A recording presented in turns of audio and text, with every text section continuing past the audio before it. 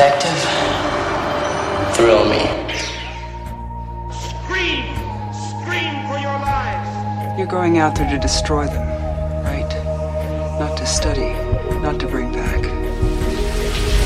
I've seen things you people wouldn't believe. Oh, I know this creature of yours. When the dragon gets this old, it knows nothing but pain. Scientists are saying the future is going to be far more futuristic than they originally predicted. Welcome to Altair 4, gentlemen. Open the pod bay doors, Hal. I'm sorry, Dave. I'm afraid I can't do that. Celestial event. No words. You really shook the pillars of heaven, didn't you, Wayne? What's the boogeyman? As a matter of fact, it was.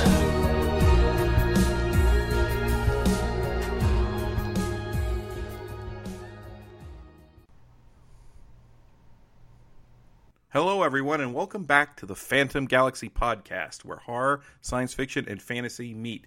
I'm your host, Nathan Barnelbaugh, from here in Baltimore, Maryland, and I'm joined by two guests today. Bill Vagel from Canada. Bill, how are you doing tonight? I am doing fantastic and ready to get my sci-fi horror fantasy hat on. And I'm also joined by Greg Bench.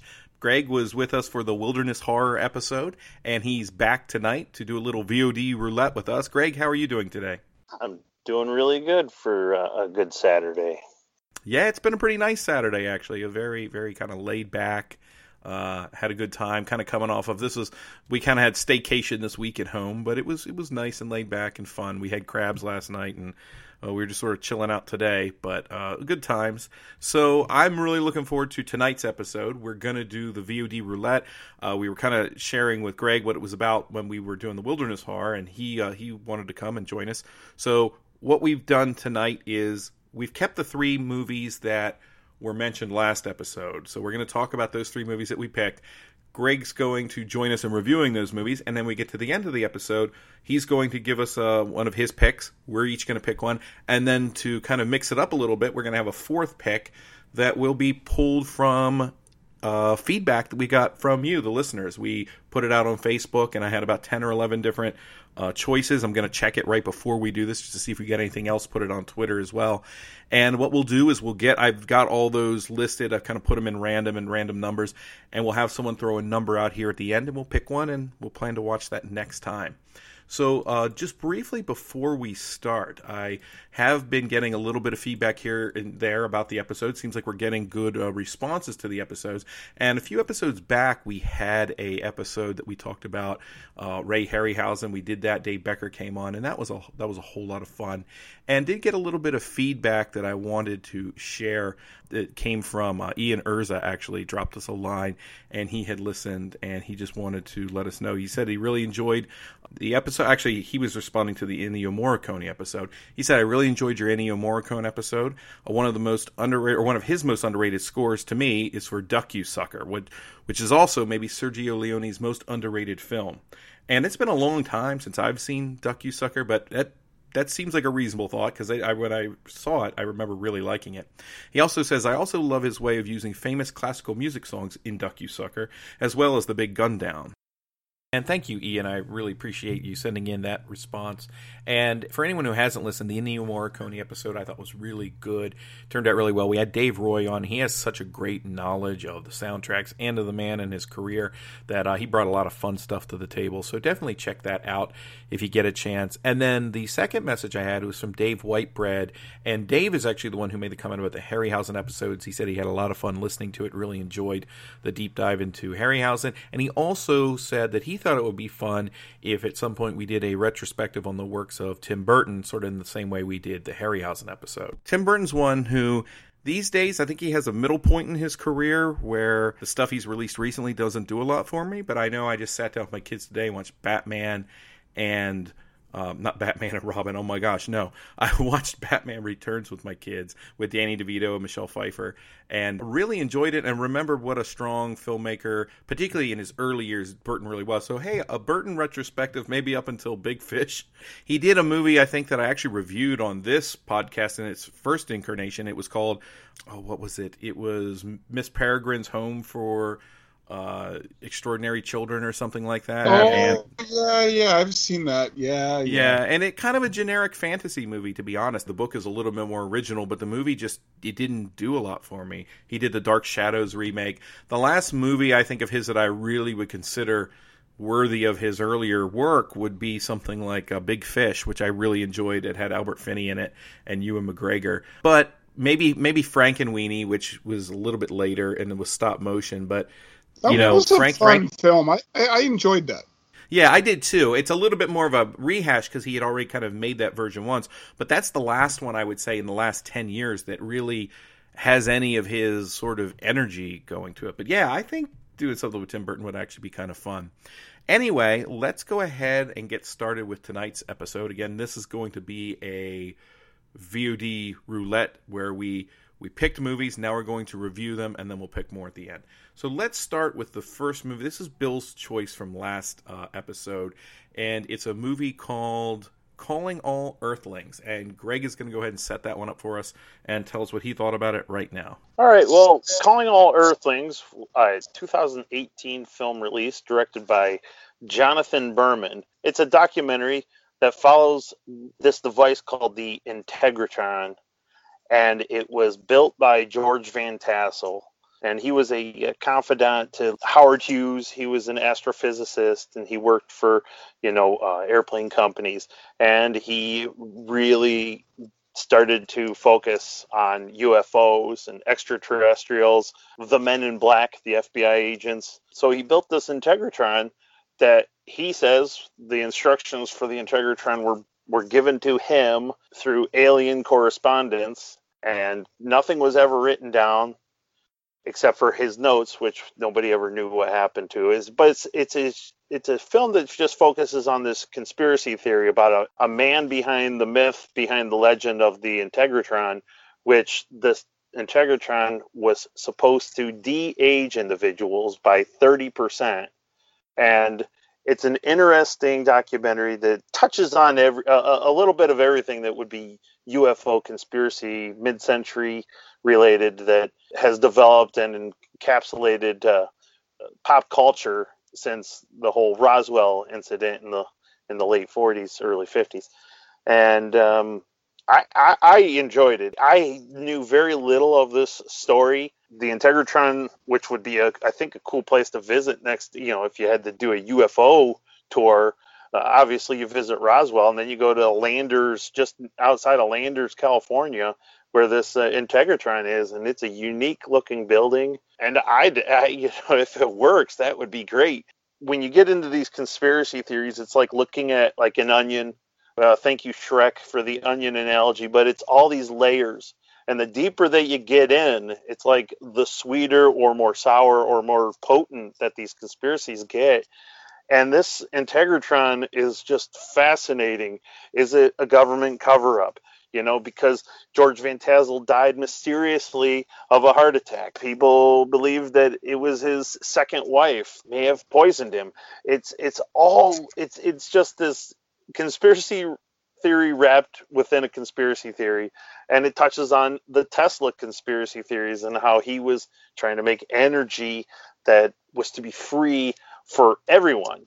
He wanted to make this universal energy, and that's where this Integratron could develop an energy that would then de-age individuals. So I think it was a great suggestion by Bill, and eager to what you guys think.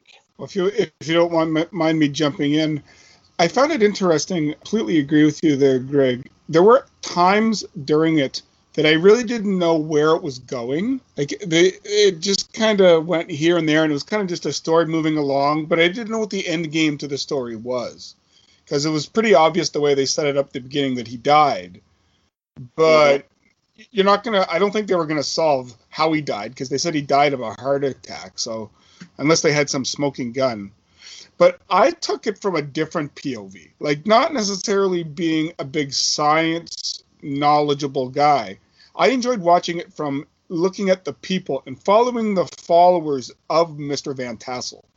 Because some of these people that they took the interviews with and who the followers were very interesting, to say the least.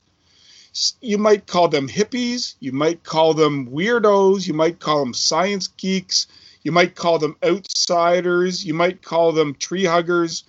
You might just call them people that like to work outside the grid. But each of these people that came to be talked to had their own style, their own sense, their own knowledge base that they kind of brought to this story. Like there was one I just wrote down in my notes, a weird-looking guy with magical apples from the Garden of Eden. And he's sitting in this cafe telling the story with this jar of a glass jar of apples. And you're like, he might be saying something, but you just can't take your eyes off the guy. Like, he's fascinating. And there's all these hippies that live out in the desert and are waiting for the wind to blow a certain way, to blow their wind charm, to tell the destiny of what's going on. And if you don't believe that, you're going, what the holy hell are they talking about? In 1953, Van Tassel claimed he was awoken by a ship, and the alien that came out of the ship looked to be 28 years old, but was in fact 700 years old. And the story is told at the beginning as he was on a television program, probably in the late 50s or mid 60s or whatever, and the interviewer is trying to get the story out of him, and even the interviewer is going, come on, George, what are you on? Come on, George, it's real. And George is very calm, very scientific, very matter-of-fact about it, and just started laying out the facts. The other interesting part about it is this is apparently kind of just outside of the Hollywood Hills, kind of just beyond. And out of nowhere, an interview with Eric Burdon pops up. The singer from The Animals and War talks about how he went out for gas one day and kept driving there. And I don't know if he ran into Van Tassel, but he really likes this area. And you kind of get, maybe there's a bit of counterculture into this story. It was fascinating, but it wasn't necessarily a linear story. No, I think that's fair. The movie, almost the way it approaches this, because as you guys said, all the events are all over the place. You imagine somebody stoned out of their mind with a topic on the internet moving from one to the other. This movie almost feels like it's being filmed by somebody who's stoned out of their mind a little bit. Not because it's trippy, but it allows itself to sort of flit from one thing to another to another. And I like that. In a sense, I do like that about it, because it makes it this experience of meeting all these weird little fringe people, which is, to take Bill's point, is just about as interesting as anything about the Integratron, because I don't necessarily buy any of that, but it's fascinating that somebody did buy into that. And I can totally picture the lead singer from the Animals driving out into the desert and just winding his way into this particular group of people. I think it works in a way that allows you don't ever have to buy into any of the science fiction stuff that's going on, but it creates a very specific snapshot, I think, of what a certain subsection of California was like, and may still be like to some extent, in that specific time period. I really thought that documentary-wise, they got a good flavor for how these sorts of groups of people, when you have these outsiders that all come together, and then how their minds start to work, creating this universe in unison. The director of this did an earlier documentary called Commune, and it kind of does the same thing with a similar subject matter. Did I buy into all of it? No. Was it pretty scattershot? I think it was scattershot. Looking at it from a critical perspective, it's not the most structurally sound documentary, but again, how much can we really learn about the Integratron? I don't think any of us know enough about it, and we might not want to know any more about it than what we already learned here. I really think this is a movie about a snapshot of how a certain group of people exist in their minds, and how they live their lives. And in an average episode of The X-Files, you always see, Mulder and Scully always meet one or two UFO nuts or people in the desert who were certain that the government's out to get them. And in The X-Files, they usually are. But then for every one of those you see, there's 20, 30 of these other people we never meet. And that's who these people are. I mean, the part I found interesting was I was trying to follow the storyline of the FBI was tracking Van Tassel. And if you watch the documentary, which I recommend everyone do, it's only 78 minutes. It's on Prime. It's on Tubi. It's available. There's nothing questionable if you want to watch it with your wife, your kids, your husband, whatever. and all of a sudden, at some point, somebody rushed into the Integratron, took the paperwork that was really important about all the essential, and burned it. And they weren't able to save any of it, but they were able to save the structure, but not the paperwork that went along with it. And so all these people for the last 35 years have been keeping it going at basically on faith, I'm going to have to guess. I'm not sure. So there are some unanswered questions that go with this. They're keeping it going on something, that's for sure. Didn't you kind of like that aspect, though, that with this particular documentary, regardless of how true any of this is subjectively, these people all seem to really believe what they're saying. You know, I believe there's an element of sincerity to almost everybody that's interviewed. Sometimes you'll have people who seem to be playing it up for the cameras. But did you get that vibe in this? I felt like everyone was saying what they actually thought happened. Yeah, my favorite parts were those two gentlemen that were sitting outside their trailer with like a rum and coke and just telling their story. Yeah, the long-bearded gentleman. Yeah, one was like a son-in-law of Van Tassel or a nephew, or I don't know. I can't remember the exact lineage of it. Yeah, you had the son-in-law, and then you had the grandson. Okay. And they were next to you. So it would have been they were father and son, but he was the son-in-law. And, yeah, I mean, you guys have it right on the head. It's a unique grouping of individuals. If it's not the woman that's a medium that's dialing in with this, I don't know what she's swinging with her hand as she's harnessing her abilities to talk with George Van Tassel. And, you know, she's not cracking. I mean, she's just full on believing everything that she's saying. And I was captive. I was just captivated. I just thought it was I didn't know what to expect with the title of Calling All Earthlings. I'm like, okay, well, where's this going to go? I knew nothing of it. And it was a pleasant surprise. I mean, it's a haphazardly put together documentary, but it does all form, like what Nathan said, this nice cohesion.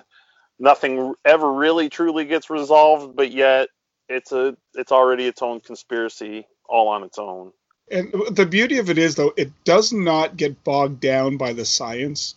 So if you were like me and you struggled in grade 11 biology or whatever, doesn't make a difference. You can watch this knowing nothing about science and still get something out of this film. Well, and to be fair, this is mostly pseudoscience, so I think if they press too hard, if they pulled too hard on that particular thread, the whole thing would come undone, and that almost makes it more fun, because the way they talk about this is not unlike the way that Character C walks into a 50s, Russ Tamblyn walks in to explain why Gamera is irradiated or something. But I liked that about it. Final ratings, what did you think, Greg? I enjoyed it. It does have its minor moments, but I had to go with a 7 out of 10 because it was above average, but it just wasn't sealing that deal for an 8 or a 9 that I would tell people to go out and buy it. Definitely worth the watch, so that's where it's at with the 7. And Bill, how about you? Well, it's interesting. I was just going over the IMDb, and Eric Burden is the second ranked star on this. I think starring Eric Burden is a little bit loose with. Yeah, well, is George Van Tassel the number one since they have archival footage? Somebody called Daniel Boone, so I don't know what that means. Yeah, there was that guy named Daniel Boone. I forgot about that. I gave this one a 6. I just didn't find, honestly, Van Tassel all that interesting a guy. They didn't. The most interesting part was his connection to Howard Hughes, I found. I found this a little bit all over the place, as you guys have mentioned before. So I'd give it a 6. It's worth a watch, especially if you like science, pseudoscience, hippie counterculture kind of stuff, or if you're into California history or whatever. But it's not going to hold you like some of the other documentaries that are out there. Yeah, it's funny you mentioned about Van Tassel, because when they started showing the archival footage of him, I thought, well, he seems like a reasonable guy. He's not quite the crackpot I wanted, in a sense, from this. I'm going to be right in the middle of you guys. I'm going to 6.5, and that's mostly for, I think, the entertainment value. I think when they got around these people and they realized what was going on, they sort of just went with it, and it moves basically at the same pace as these people. It's sort of here, and it's there, and it's everywhere, and that's kind of part of its charm. But I agree, this almost feels to me, this is more like something if I saw it on like a TV special. I think that's the level of documentary filmmaking happening here. It's not bad, But the filmmaking itself, I think what they found was they found an interesting topic, and they found interesting people, and they filmed those people. But I don't, knowing some documentary filmmakers and having seen some of their work and examples of really good documentary filmmaking, I don't think that's this. I think it's a movie that you can really have a lot of fun with. And if you enjoy the alien conspiracy theories, or you ever, you had fun watching the X-Files and wonder where do these people come from, check it out. I was just thinking, the teacher in me was kicking out. This would be a great film to show like a grade 12 academic level science or English class. Watch this and say, do you think this is a legit documentary? Is this a mockumentary? This would be really good for that kind of figuring things out for inquisitive minds. Maybe I'll put it on for my kids like that. We'll see who puts on their thinking caps and who puts on their tin foil caps. But yeah, hey, so good. It was a good choice, and I'm feeling really good about. I was feeling good when we chose last week's movies. I feel like we might have our strongest crop yet. Bill, do you want to go ahead and lead us in with A Chinese Ghost Story from 1987? I was going to say, you don't know what I'm choosing next, so it could be more Scandinavian women in the Mid-Atlantic. Yeah, but that ends up being next week's episode. This week's episode, I'm feeling good about. This one that you chose for me, Nathan, is called A Chinese Ghost Story. And it's not one that I'd ever heard of, and I'm glad that I did watch it. I'll give you the IMDb synopsis because it's fairly brief. It says, after a string of bad luck, a debt collector has no other choice than to spend the night in a haunted temple, where he encounters a ravishing female ghost and later battles to save her soul from the control of a wicked tree demon. So just in that 3 lines there's a lot to compact. I'm going to tell you, boys and girls, ladies and gentlemen that are listening, this film is bonkers. So the way that I describe it is going to be different than the way Greg describes it, which is different than the way Nathan describes it, and where none of us are wrong. Okay. It's like the blind man and the elephant. Exactly. This is very much the way that I saw it. So this is a Hong Kong filmed film from 87. So at this point, it's still under British rule. It opens with a sex scene of sorts. Then a modern pop song with the credits opens up. Then a deadly sword fight breaks out. That's in the first 3 minutes, folks. So you kind of know what you're going to be getting, or you have no idea. A debt collector has had his books get wet, so he can't collect, and his boss is pretty ticked off at him. He goes to a temple to sleep because he really has no place else to afford to sleep. He can't get a room in the hotel. He doesn't own a house because he doesn't have the money for it. And when he's there, he meets what appears to be a priest of some sort, and a fight breaks out. At this point, I say there's lots of action, there's very strong atmosphere, and there's fighting. But there's also a strong sense of comedy to this. When he's there, he finds a sexy female ghost and has sex with her. So you're going, okay, what direction is it going into? This is basically a film with elements of martial arts, supernatural, fantasy, and a bit of a love story / romance. So it's all that. Imagine that all with comedy mixed together, and that's what this film is. There's also some nice claymation. There's some stop motion work with skeletons that's reminiscent from the Harryhausen episode. So Ning, his name is the debt collector, and he meets Yin, a priest at the temple, and the ghost, her name is Nip. Nip is controlled by a tree demoness. Get that, a tree demoness. And Ning is trying to free her from the tree demoness's control. There's cool walking skeletons in the temple that they find. Yet when people find out that he lives in this orchid temple, which has quite the reputation to it, don't get near it, it's freaky, it's scary, it's psychotic, don't get near it, people start paying their debts because they figure this guy can stay out there that long. This guy must have some internal toughness to him. There's an interesting scene in there in a water barrel where he's getting hidden by Nip. And he's trying to be hidden, and she's getting controlled by the demoness, and she hides him in the barrel underneath her skirt. So you're assuming he's seeing her sunshine state, but you don't actually see it. It doesn't take itself too seriously. It's a fun watch. There's lots of bad fake mustaches, and they sometimes almost come off in the middle of scenes. There's lots of odes to those martial arts films of the 70s that you'd watch at 12 o'clock noon on Saturday mornings. There's lots of that. There's an ode to the Evil Dead involving a tree and a girl. I'm not going to go much further than that. At a certain point, I stopped taking notes, and I wrote down, don't try to understand every detail, just sit back and enjoy the experience. And that's really what this movie's all about. There's an epic final battle for Nip with an evil forces.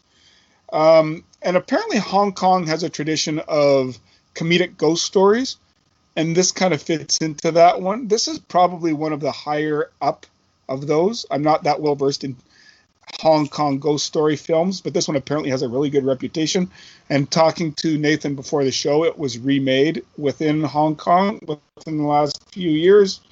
But you can tell the influences from the eastern side, being a British colony at the time, and the western with the British and the eastern being off Chinese. It's kind of a blend of that. There's pretty decent effect work. It's cheesy, silly, over the top, but it is fun. So it's got a little bit of Evil Dead in it, a little bit of more, actually. Army of Darkness might even be a better parallel to it, because there's elements of that as well. Worth a watch. I won't give my rating right now, but IMDb gives it a 7.5, and I think that is very fair. So if you get the chance, it is subtitled, but it's not exactly hard to follow either. So please give it a watch. I don't know what you guys thought about it. Greg, what did you think? I found it to be interesting. It does play on all the genres that it describes. So it's kind of kung fu, a little bit of horror, a little bit of fantasy, and you can definitely feel the comedic undertones fairly quick. I mean, they react not directly to the camera, but they're reacting to the camera. Upon watching it, immediately a few movies popped inside my head, and you guys mentioned The Evil Dead too, and I do feel that they kind of had a joint feeling. But then there was also a more modern stop motion animation movie called Kubo and the Two Strings. Yes. Which I just feel like maybe the individuals that made that movie are fans of Chinese Horror Story. This was a title that I, for some reason, was familiar with, and yet I had not seen it. Now, another one, this is even more Chinese-based or Japanese-based, however you want to look at it, but there was Kung Fu Hustle. If you saw that back in 2005. Yeah, that's Chinese too. Okay, it was Chinese. I didn't want to mess it up. Stephen Chow, yeah. Stephen Chow, yep. And then he had another one called Journey to the West, which was, I think, a Netflix exclusive at one time. And that deals with this monk that's battling different demons, actually 3 different demons to save this village. And again, they're not direct correlations or anything like that. It's just that it gives that the comedy, that fantasy, a little bit of horror here and there, but it also intermingles the martial arts in a fun way, where it's taking itself seriously only to an extent, and it just lets the story encapsulate the viewer.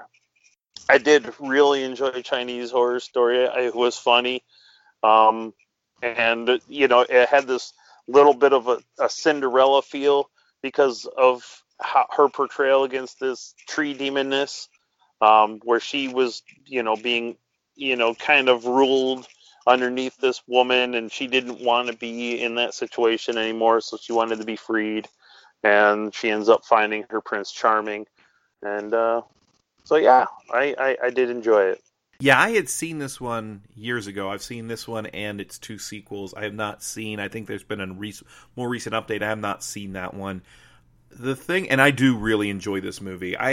saw it probably somewhere in the early 2000s at a actually, I think it was maybe I went with some friends to an anime convention, and I tired of that element very quickly and found the one room where they were showing live action movies. And this was one of the ones that they played. And I remember just being sort of, in a sense, blown away by it because it was a movie unlike what you said, Greg, where I'd always heard about it, but I'd never really seen it. And sitting down and seeing it, and it does kind of wash over you, right? It's so many different genres sort of coming to play. The comedy gets very broad, almost like one of those Road to movies or something, or even almost like an Abbott and Costello. There are moments early on when the young man who's coming to the new village, his bread is so hard he's breaking rocks with it. It's not unlike the slapstick that ends up in Kung Fu Hustle and the Stephen Chow movies. Stephen Chow starts making movies in the same time frame, this late 80s, early 90s. His later movies, he was making movies well before the likes of Shaolin Soccer and Kung Fu Hustle, but that's sort of when America kind of discovered him. This point in time, another director, Chu Hark, was making these movies like the Warriors of Zoo Mountain and movies that were doing a lot with the wire work. The wire work we had all seen in the 70s and the martial arts sort of battles we'd seen, that wuxia style. But this was starting to take it and meld it and merge it with other things. And so I think you nailed it there at the end, Greg. This is a fairy tale, really. And I would say, despite we've mentioned that there are giant tongues and there are monstrous creatures and there are almost succubi kind of ghosts, but I would say that if you were looking at this and you wanted to say, well, what is this movie rated, even though I don't think there's a rating on Amazon, this is about a PG-13, I would say. Maybe... I don't think it ever dips fully into R-rated territory. The sensuality is all of a PG-13 level. The most sensuous scene in the movie is probably the one that Bill mentioned earlier, where he is hiding in the tub from the tree witch and her and the ghost sisters, and she is leaning down to kiss him. And that's the way they play that scene, and there's a lot of different things going on in that scene, and it's fun and it's playful, but it doesn't really go over the line. We don't get any nudity or anything like that, but we get this implication. You're right about like the Evil Dead element. I really feel like, okay, they may have seen Evil Dead Part 1, but then I wonder if Sam Raimi didn't see this movie before completing Evil Dead 2, There's so much energy to the way these monster scenes happen, the way they're fighting the tongue, and this movie just ends up with layer upon layer in terms of genre. At one point, that monk breaks into a rap song in the middle of the movie, seemingly out of nowhere. It looks like an MTV video. The wind is blowing, he's bouncing off. That was I watched it with my kids, and that was their favorite part. Suddenly he's singing and dancing, and he's singing about the Tao and all of this stuff, and none of it. I don't think Weird Al could have done any better.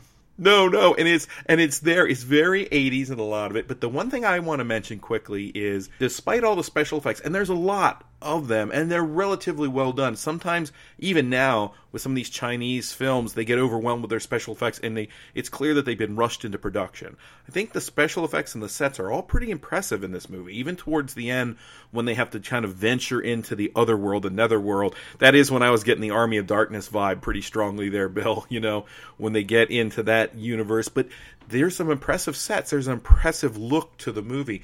But the one thing that I don't think has been mentioned yet is I actually was invested to a degree in the romance between the Leslie Chung character, Ling, and then Lip, played by Joey Wang. I think both of them, they had good chemistry together. They were fun together. They took enough time with the movie to allow their relationship. I mean, it's not deep, or we're not talking about something very, very layered, but they have a good chemistry together. It is romantic. It is kind of sexy. It works in terms that you actually care about what's going to happen to them outside of all the supernatural nonsense, at least for me. I was going to say, I think it straddled that line between finding her alluring enough to want to watch, but creepiness of a romance with a ghost. It kind of straddled that line.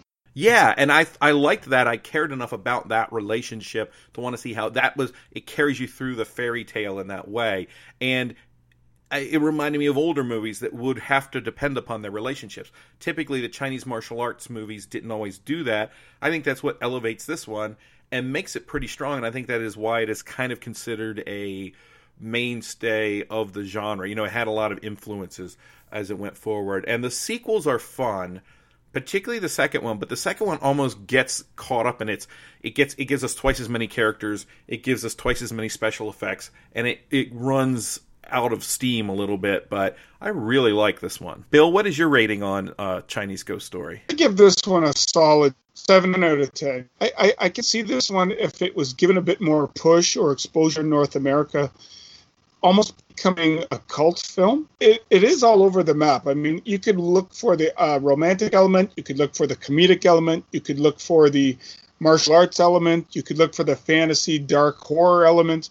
Like, it's kind of a kitchen sink movie, but in a fun way. So if you haven't seen this, I highly recommend this one. Give it a watch. And Greg, how about you? Oh, Bill stole the thunder with that 7 out of 10, because it's right there. There's no reason for it to go much lower than that, or even a little bit higher, because there were little things that could have been added or changed, but you can never control those things. To get that higher rating, it does complete its mission. It tells a good story, and it's a good entry level. As you said, Nathan, to watch with your kids, to expose kids, or maybe somebody that's not into foreign cinema. This one is definitely one that's lighthearted, and you're right. It's a solid PG-13, and it's all because of that bathing scene, because there's implications of what's being seen, and his response to what's being shown is the response that the audience would have, and we're not going to get it, and that's fine. But it's plays for good humor. It's action. It was tight, tightly edited, and slapstick. But a good 7 out of 10 for, and it's worth a watch. And I'm going a little bit higher. I have seen the movie before, and so I've probably had a little more time with it. To me, I'm going an 8 with it, because I think it's really strong. I could probably even go a half a point higher. But for me, again, it comes down to those actors. And I want to mention that Leslie Chung, and sadly he passed away in the, I want to say the 90s. I think it was the mid-90s. And he's a really good actor. You can kind of pick that up a little bit in here, but he's not really at the full. He passed away in April of 2003. He was only 46. But he has a lot of really good movies.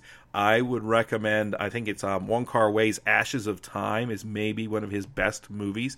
That's a very, very different movie than this one. It is still a martial arts film, but it's a more esoteric, almost existential martial arts movie. And if you've ever seen some of Wong Kar-wai's movies, you would recognize that element of it. But he's a great actor. He was a great actor. And you can see some of that here in this kind of light performance that he gives. So I do really enjoy it. I'm going to give it an 8. There will be people out there who see it and who enjoy this sort of thing and might like it even more. I do think it's a little bit of a minor classic. And I would also recommend that if you guys enjoyed this one, check out the sequel, because you're going to get enough of the energy and enough of the creatures and enough of the fun interactions between characters that you got in this movie. So if you saw this and thought, hey, I could have a little more of that, check out Chinese Ghost Story 2. Chinese Ghost Story 3 is a little different. Chu Hark steps in at that point, and he almost does a remake of this movie. And it's a little less fun. It's a little less energetic. It tries to be a little more serious. It brings the giant tongue and all that stuff back. It's a fun series. This is the crown jewel of the series, in my opinion. But I think it is a good starting place if you want to get into some of that wuxia fantasy where they start to merge the horror, the martial arts together. So yeah, I had a really good time rewatching it. And I do think it's one that you should definitely check out. And for me, I would say it could be a buy if you're someone who knows that you like this sort of movie, because you can get it on Amazon Prime right now. Check it out first. And then also, just as you're looking to purchase a copy, make sure you get a copy that has good subtitles on it, because I think that's definitely necessary. I'm not a big fan of watching the movies like this dubbed, and it tended to be that the dubs for these sorts of films were never very strong. But if you were going to buy this, you're not going to find this at Walmart. Yeah, you have to do a little bit of digging for a copy. But I think if you're into this sort of film, that would be worthwhile. Anyway, let's move on then to our last full review of the evening before we do our movies. And this one was the one that we sort of I suggested it, but it was sort of our mutual pick in terms of the movie that we had selected to review. And this is This is now the fourth movie that we've picked that sort of falls into the line of independent science fiction movies. And we didn't really set out trying to do that every time. It just sort of happened that way. Last one, we had a bit of a... Bill and I had very different feelings on the movie Starfish, which is a very... it's definitely a kind of strange movie. I won't say it's divisive, but it has the potential for people to take a lot, or not take a lot of different things from it. It's not a one-size-fits-all, or this is the obvious interpretation kind of movie.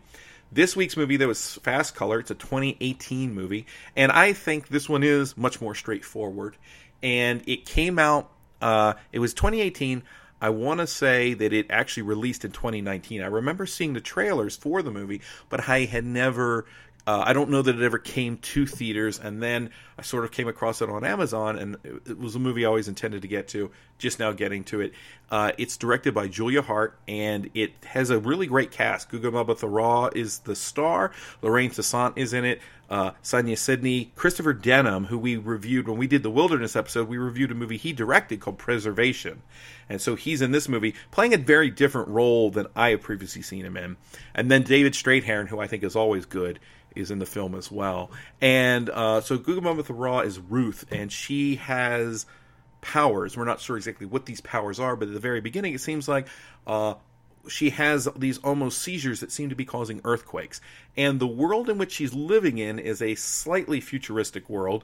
We don't see a lot of futuristic accoutrements, but it's taking place in the American Midwest, and it kind of becomes a road drama, so it moves across the Midwest. But we're in a world where it has stopped raining. It's stopped raining to the point where we watch people paying exorbitant amounts of money for a half a bottle of water in a plastic jug.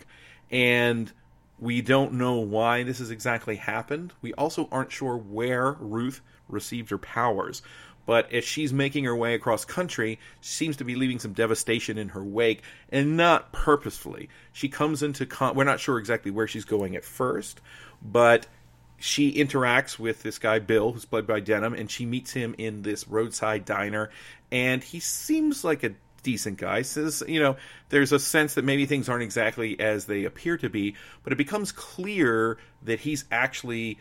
this scientist working potentially with the government who wants to take Ruth and basically study her. He has all these things he's promising, but he seems like his intentions may not be altruistic when it comes to why he wants her.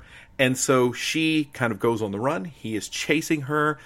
Strathairn plays a sheriff who gets involved, but the bulk of the story happens when Ruth comes back and returns to her mother and her family homestead. Her mother's played by Lorraine Toussaint, that her mother's Beau, and her daughter, Ruth's daughter, who we haven't previously were really aware of, Lila, is living there with Beau. And she has the same basic powers. And their powers, it's hard to exactly describe, but there's some telekinesis involved, but then it's almost more X-Men style, where you can actually sort of pull objects apart at their base level, almost disintegrate them and then reassemble them. And then visually they're seeing these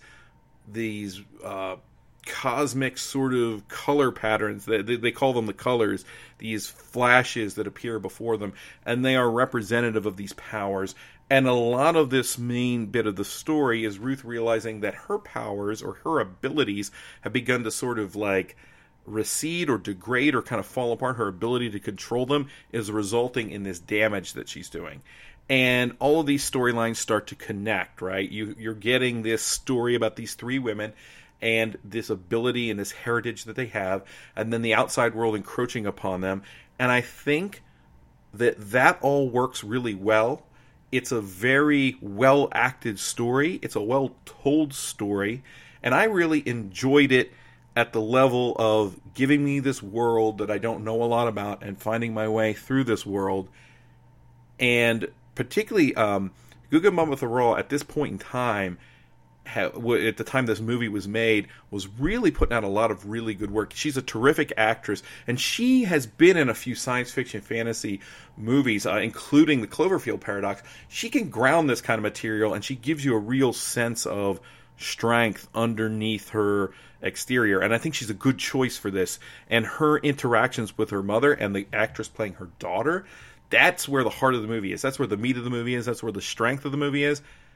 The part I come up a little short on this film is it feels... This is not the first time, Bill, you and I have talked about this. I think we may have said this for almost every one of these, barring Starfish, because it was such a cloistered and sort of sealed-in movie. It belonged to itself. But this also feels like it could be the pilot for a television series. I have that exact note. It said left itself open to a sequel or a television series. But to the point that I feel like a lot of some of the interest, the big dramatic beats of this story, are waiting on the other side of the end of this one. And that's always a little frustrating to me, particularly when a movie like this isn't, what's left for us to discover isn't really open for interpretation. It's just more story that we haven't experienced.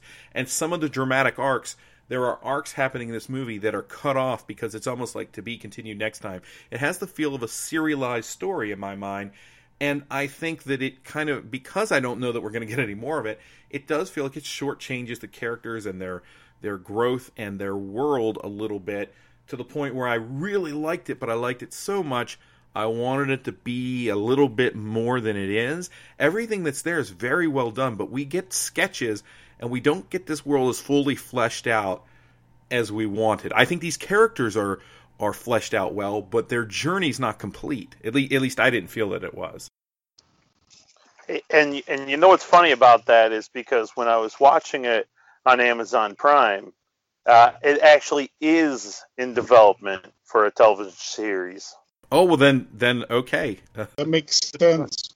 And you guys were absolutely right. As I was watching it, you know, it has a good intro feel. It's introducing the characters. It's introducing this color, but it leaves a lot of threads behind. And of course, after the movie, I'm just kind of skimming through some of the trivia, and the first thing it says is that it's in development for a television series. And I'm like, oh, well, this is great. Right, it just went up. Yeah, that's an excellent pilot. Yep. I mean, one of the things I liked about it is there were some holes to the story, and at times it seemed like it was just kind of spinning its wheels.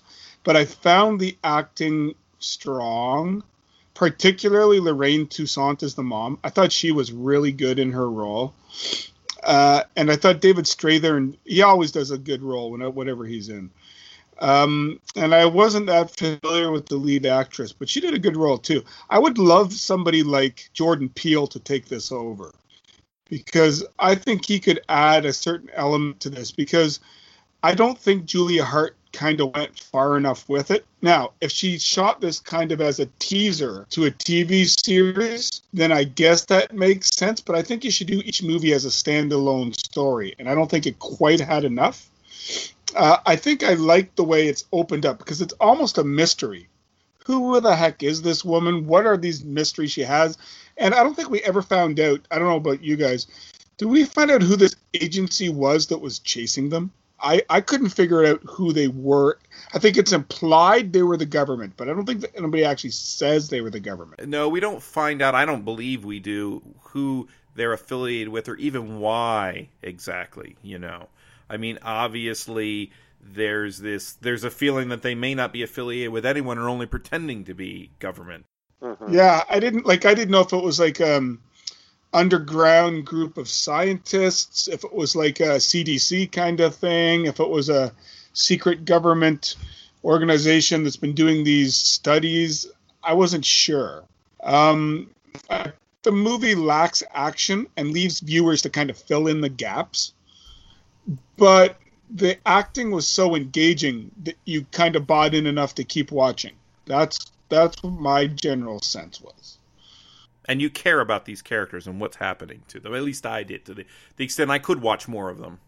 You could, but if you kept it as a piece to itself, I don't know that I'd want to see any more of it. But knowing that it's now in development to be a TV show, it'll obviously flush it out a lot more. Yeah, I agree. I think we have all about the same feeling on it. Rating wise, Greg, what did you give this one? This was the weakest of the three for me. This kind of came in at a 6. And and even though it is this pilot that's possible for a series, there was just some holes and some little things that just was leaving me empty. And obviously Bill touched on it with this agency. It's not that I wanted to see more, but it's just that they left these gaps where you had to use your imagination a little too much to try to figure out who Bill was and why is Bill so... Not you, Bill, but this Bill character. Why is he so invested on finding Ruth and getting Ruth, and that he has a gun, and that he failed his mission, as we find out. And it was just kind of lackluster. The three ladies in the movie are spectacular. The movie definitely focuses on them, and they do a great performance on 3 different generations that have dealt with this special ability.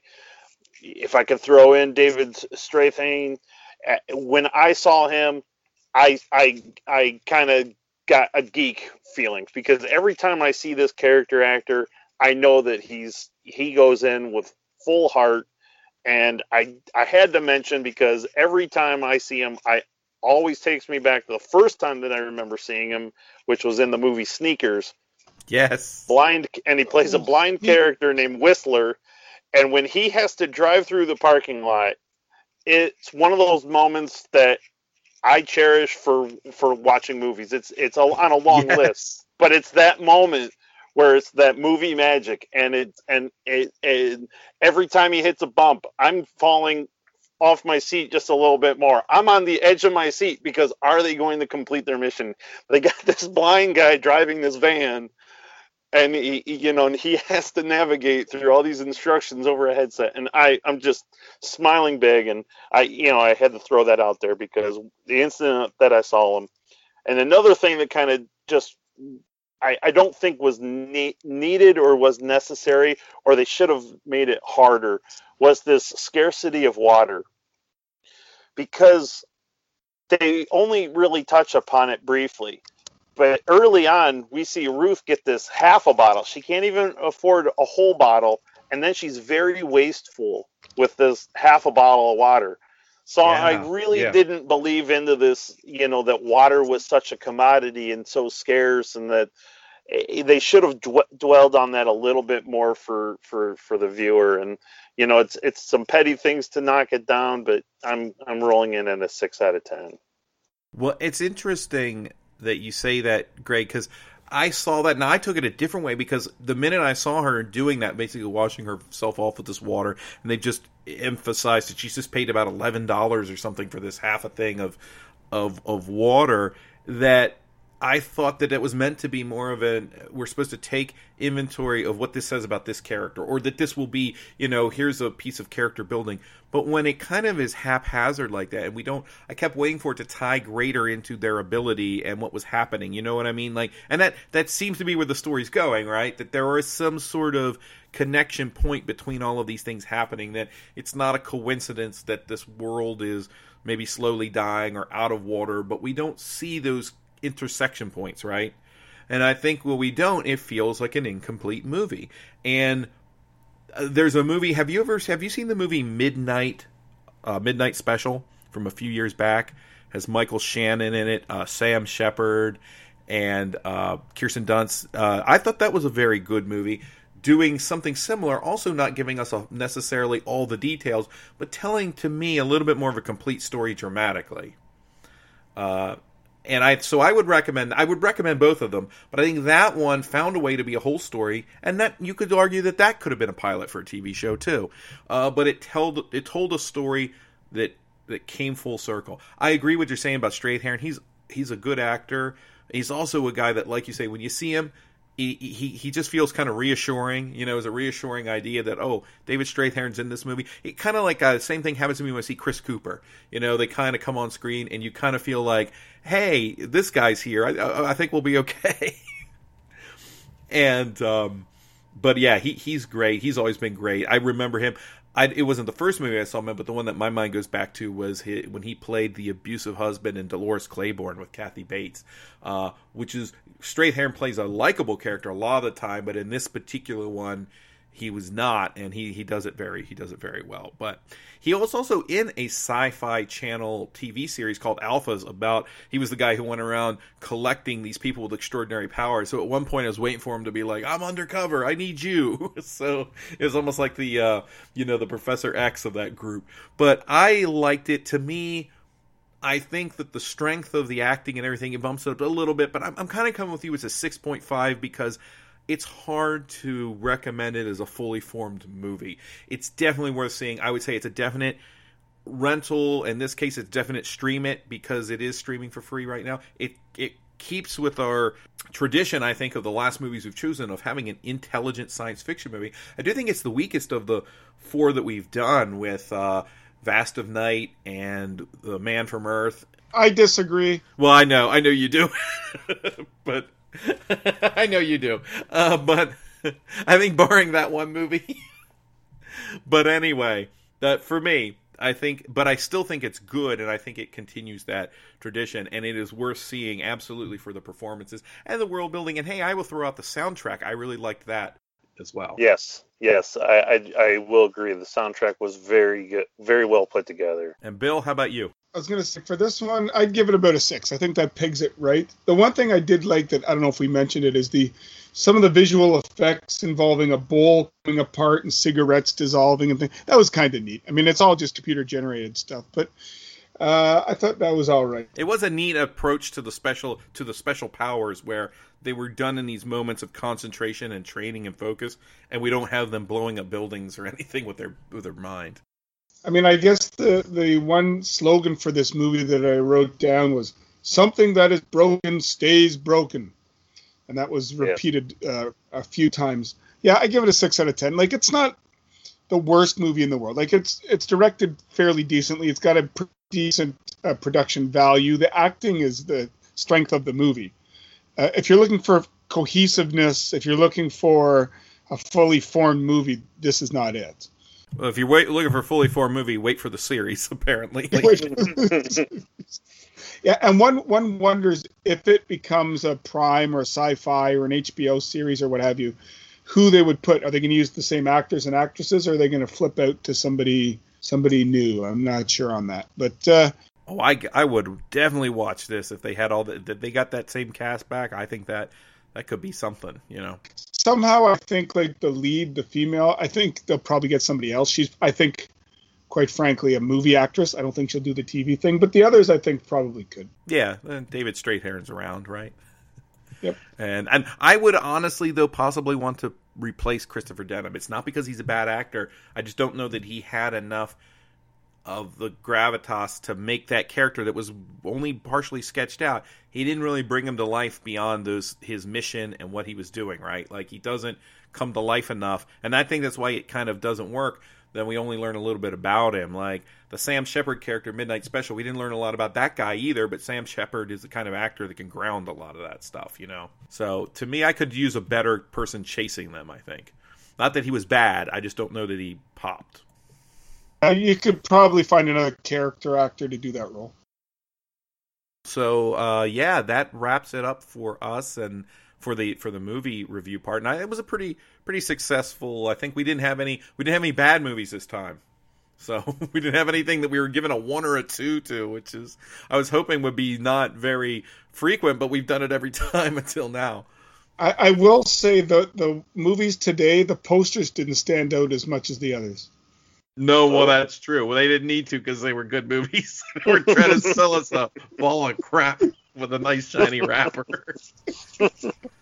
Although, Bill, I saw when you posted on Facebook that you were watching a Chinese ghost story, you found a pretty cool, almost Masters of the Universe worthy poster for that movie, and it captured that sense of 110 different things going on.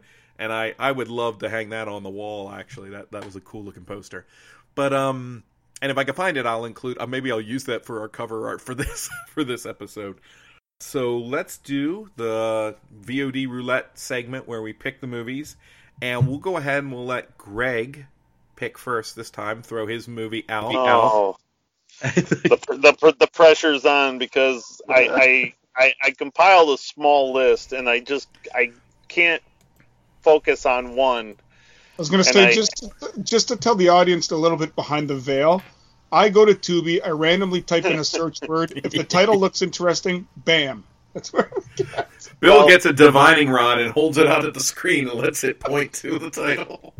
Well, one of them was actually one that when you guys were discussing the trippy movies. So I was just fearful that you guys may have watched it.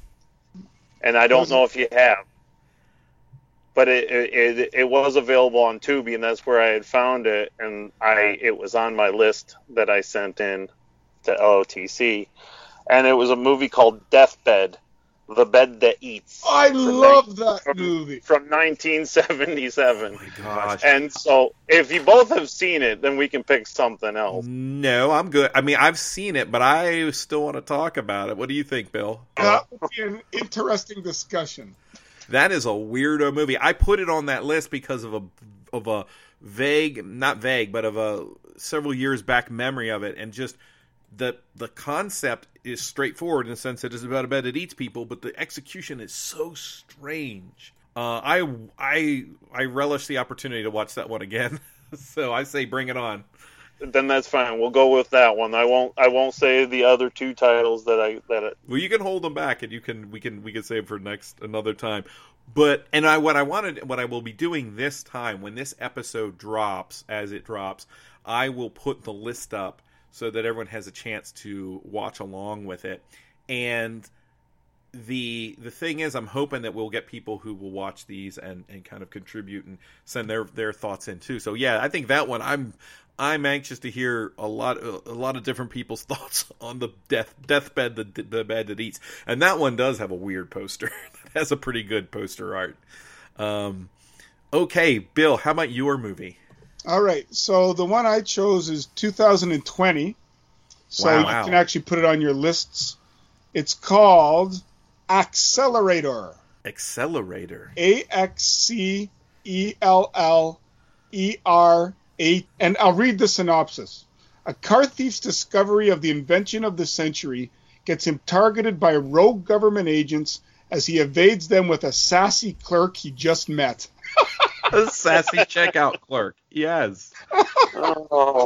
And this looks like a movie. It looks like a movie. Well, the funny because you scroll down and the first user review on IMDb, and you can't trust user reviews on IMDb because if it's not the person's uncle, it's someone so critical of movies that they would give Citizen Kane 2 stars. But it's the tagline says if Roger Corman was still directing, then he would have made this low budget, unironic, fun, and funny little movie. So I hope that that's accurate. But yeah, bring it on. It keeps. They mentioned Corman. We've had him involved in almost every other episode, although not necessarily to great effect. But so I think this is kind of that sci-fi action with a bit of titillation. Whatever. Just go with it. Yeah, Accelerator, cool. And well, he directed a movie I have seen, a '90s sci-fi quote-unquote classic called Time Chasers, so we'll see. It definitely is in that sort of the Blockbuster video rental wall, where they had the $1.50, the 2-night rental you could get for you could rent it for $1. If you rented 4, you get this one for 50 cents kind of thing.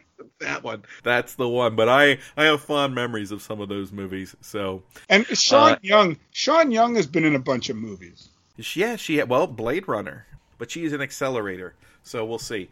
Accelerator, you're right, the Accelerator. Okay, so I guess it's my turn, and we'll see if I picked a movie nobody's on. I think we're going decidedly schlockier this week. We'll see what happens when we roll the wheel here in a minute.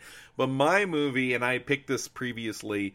Before we came to this, I sat down and looked at the list and said, let's do this one. This is an Australian movie, and I'm trying to check the date to make sure. 1994, I believe. It's called Body Melt. Body Melt. I believe I've seen it, but it's been ages. Okay, how about you? Are you familiar, Greg? Nope. Okay, well, you are in for a treat. You're in for something. I hope that I hope you like gore. I was going to say a treat might not be the word, but you're in for a movie. This one I think you guys will have fun with. This is pushing into the street trash, Dead Alive world of movies. So if you guys like those movies, if you don't, I'm sorry. But residents of peaceful Pebbles Court, Holmesville are being used unknowingly as test experiments for a new body drug that causes rapid body decomposition and painful death. So the special effects on this are very, very goopy, but I remember having a fun time with this when I saw it years ago, and it's definitely it's if you like splatter flicks, I think you're going to have a good time with this one. And where might we find this, Mr. Bartlebaugh? It is on Prime Video, and I believe it is also on Tubi. So both places. It is in fact definitely in both places, because I'm looking to see a Prime Video here when I looked at IMDb, and I know it's on Tubi. So yeah, you can find it both places, and I think again it's gruesome, but I think you have a lot of fun with it. It falls within that. It's horror, but there's a little bit of comedy and a little bit of science fiction and stuff in there as well. So those are our 3 movies that we've chosen. So now, for the first time, we'll see how this works out. I was going to say, explain to the audience kind of what we're doing now.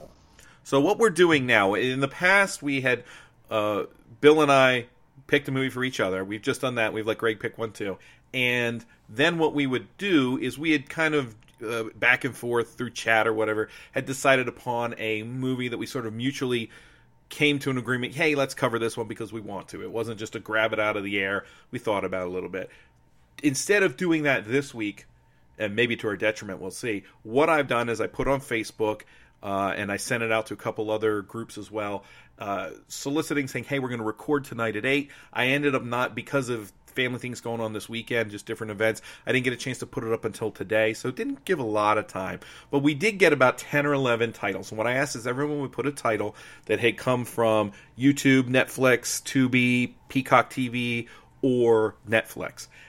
We try not to go too much beyond that, because I think most of us, we have those streaming options. So, and I said it should be within science fiction, fantasy, and horror. All right, so now we'll choose the last movie that we're all going to review, and it's coming from you, the listeners. We have 11 total responses between Twitter and then the various places I posted it on Facebook. So what we're going to do now, I'm going to read the titles. Now, the order in which I read the titles is not the order in which I have them on a sheet over here. I took those titles, mixed them all up, and then assigned them numbers. And in a moment, I'm going to have Greg will say a number, and I will pick that movie off of the sheet. What I'm reading right now is directly off of the places I submitted them on Facebook, so it'll be in that order as I'm reading them. It's not the order that I have them assigned.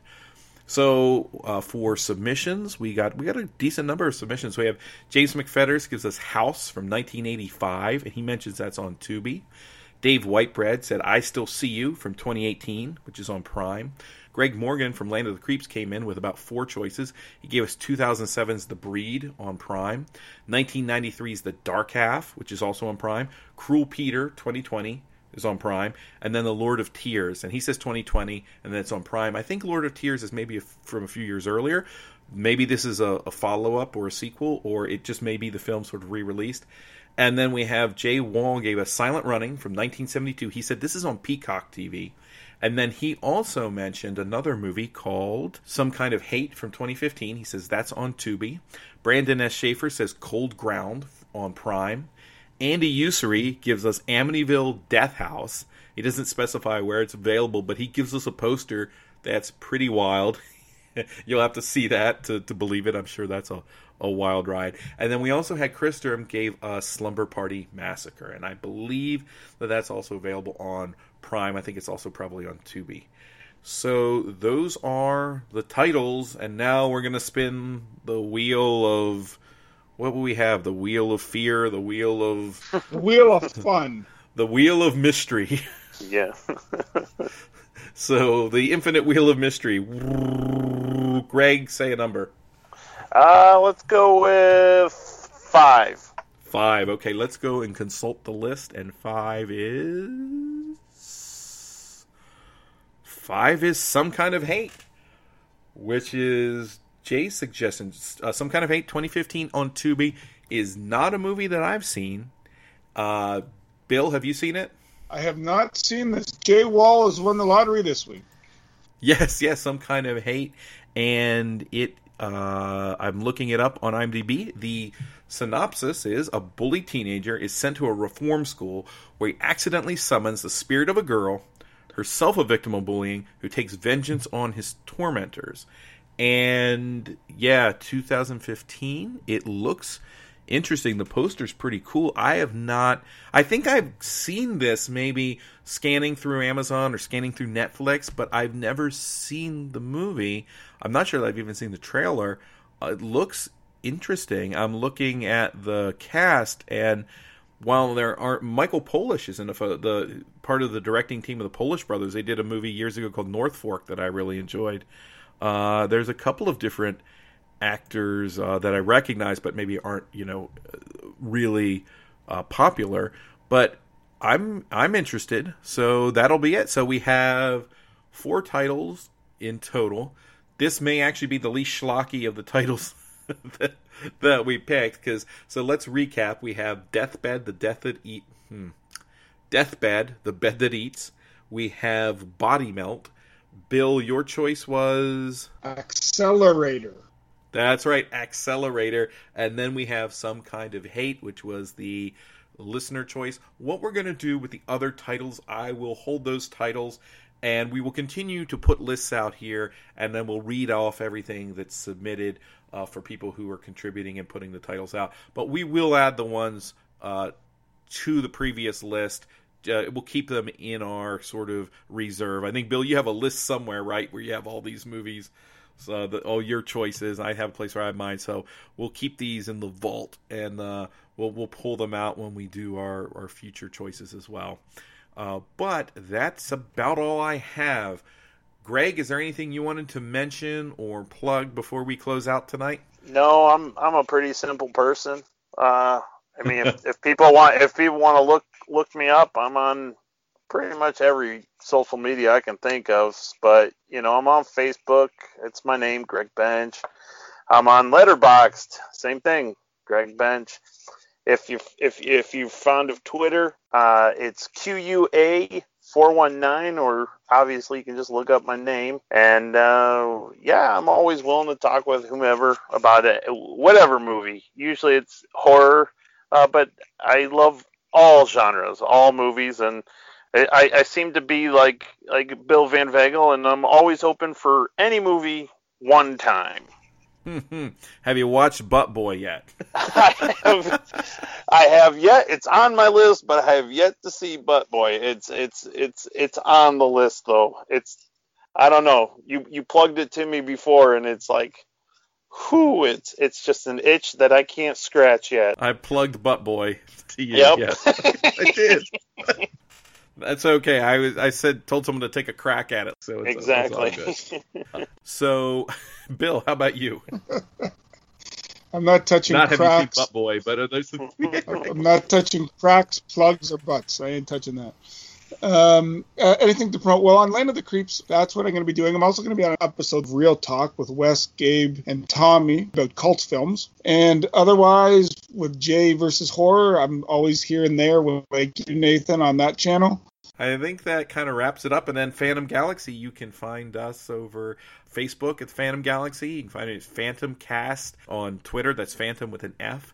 And then you can also find us at phantomcast@gmail.com if you want to send us a message. The website itself for the podcast, it's phantomgalaxy@podbean.com.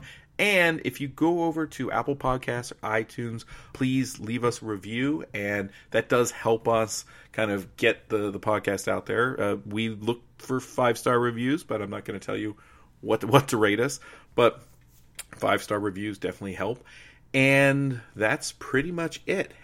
Bill, Greg, thank you for joining me. I look forward to next time. Yep, Take care. You too, Nate. Thank you. If you've been enjoying the music here on Phantom Galaxy, the opening theme and the closing theme are both brought to you by synth pop artist Aries Beats. He's done a lot of really cool stuff in the world of synth pop, a lot of very interesting genre-based retro themes. You can find more of his work over at ariesbeats.bandcamp.com. And until next time, we are the Phantom Galaxy.